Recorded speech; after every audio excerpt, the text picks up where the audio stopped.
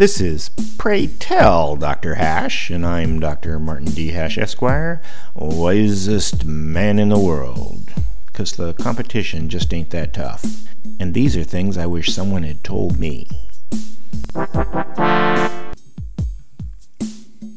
Today's topic, Patient Fascists. It's become recognized that after the fall of the Soviet Union, Marxism in America was given free rein because it was no longer suppressed by state propaganda. What isn't as well known is, so was fascism. America has always had a high percentage of pre-Enlightenment thinking.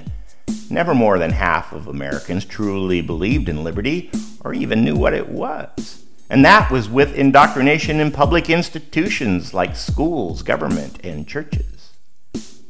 Many people simply prefer to be told what to do by elites. They revel in authoritarianism, the hallmark of fascism.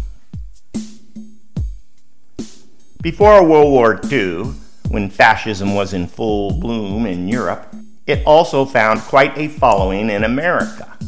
William Randolph Hearst, Joseph Kennedy, JFK's father, Charles Lindbergh, John Rockefeller, Andrew Mellon, Secretary of Treasury, DuPont, General Motors, Standard Oil, Ford, ITT, Allen Dulles, head of the CIA, Prescott Bush, the Bush clan patriarch who made his fortune via oil contracts with the Nazis, which financed 2 Bush presidencies, National City Bank, J.P. Morgan, Coca-Cola, IBM, Singer, Goodrich, Gillette, General Electric, and many ordinary Americans were fervent fascists, some even Nazis.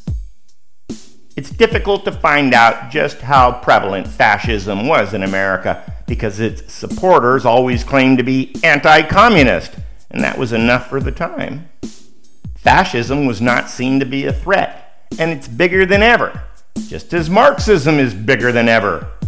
And liberty, the foundation of U.S. constitutional government, where people make decisions for themselves, the opposite of authoritarianism, liberty doesn't seem to have many followers.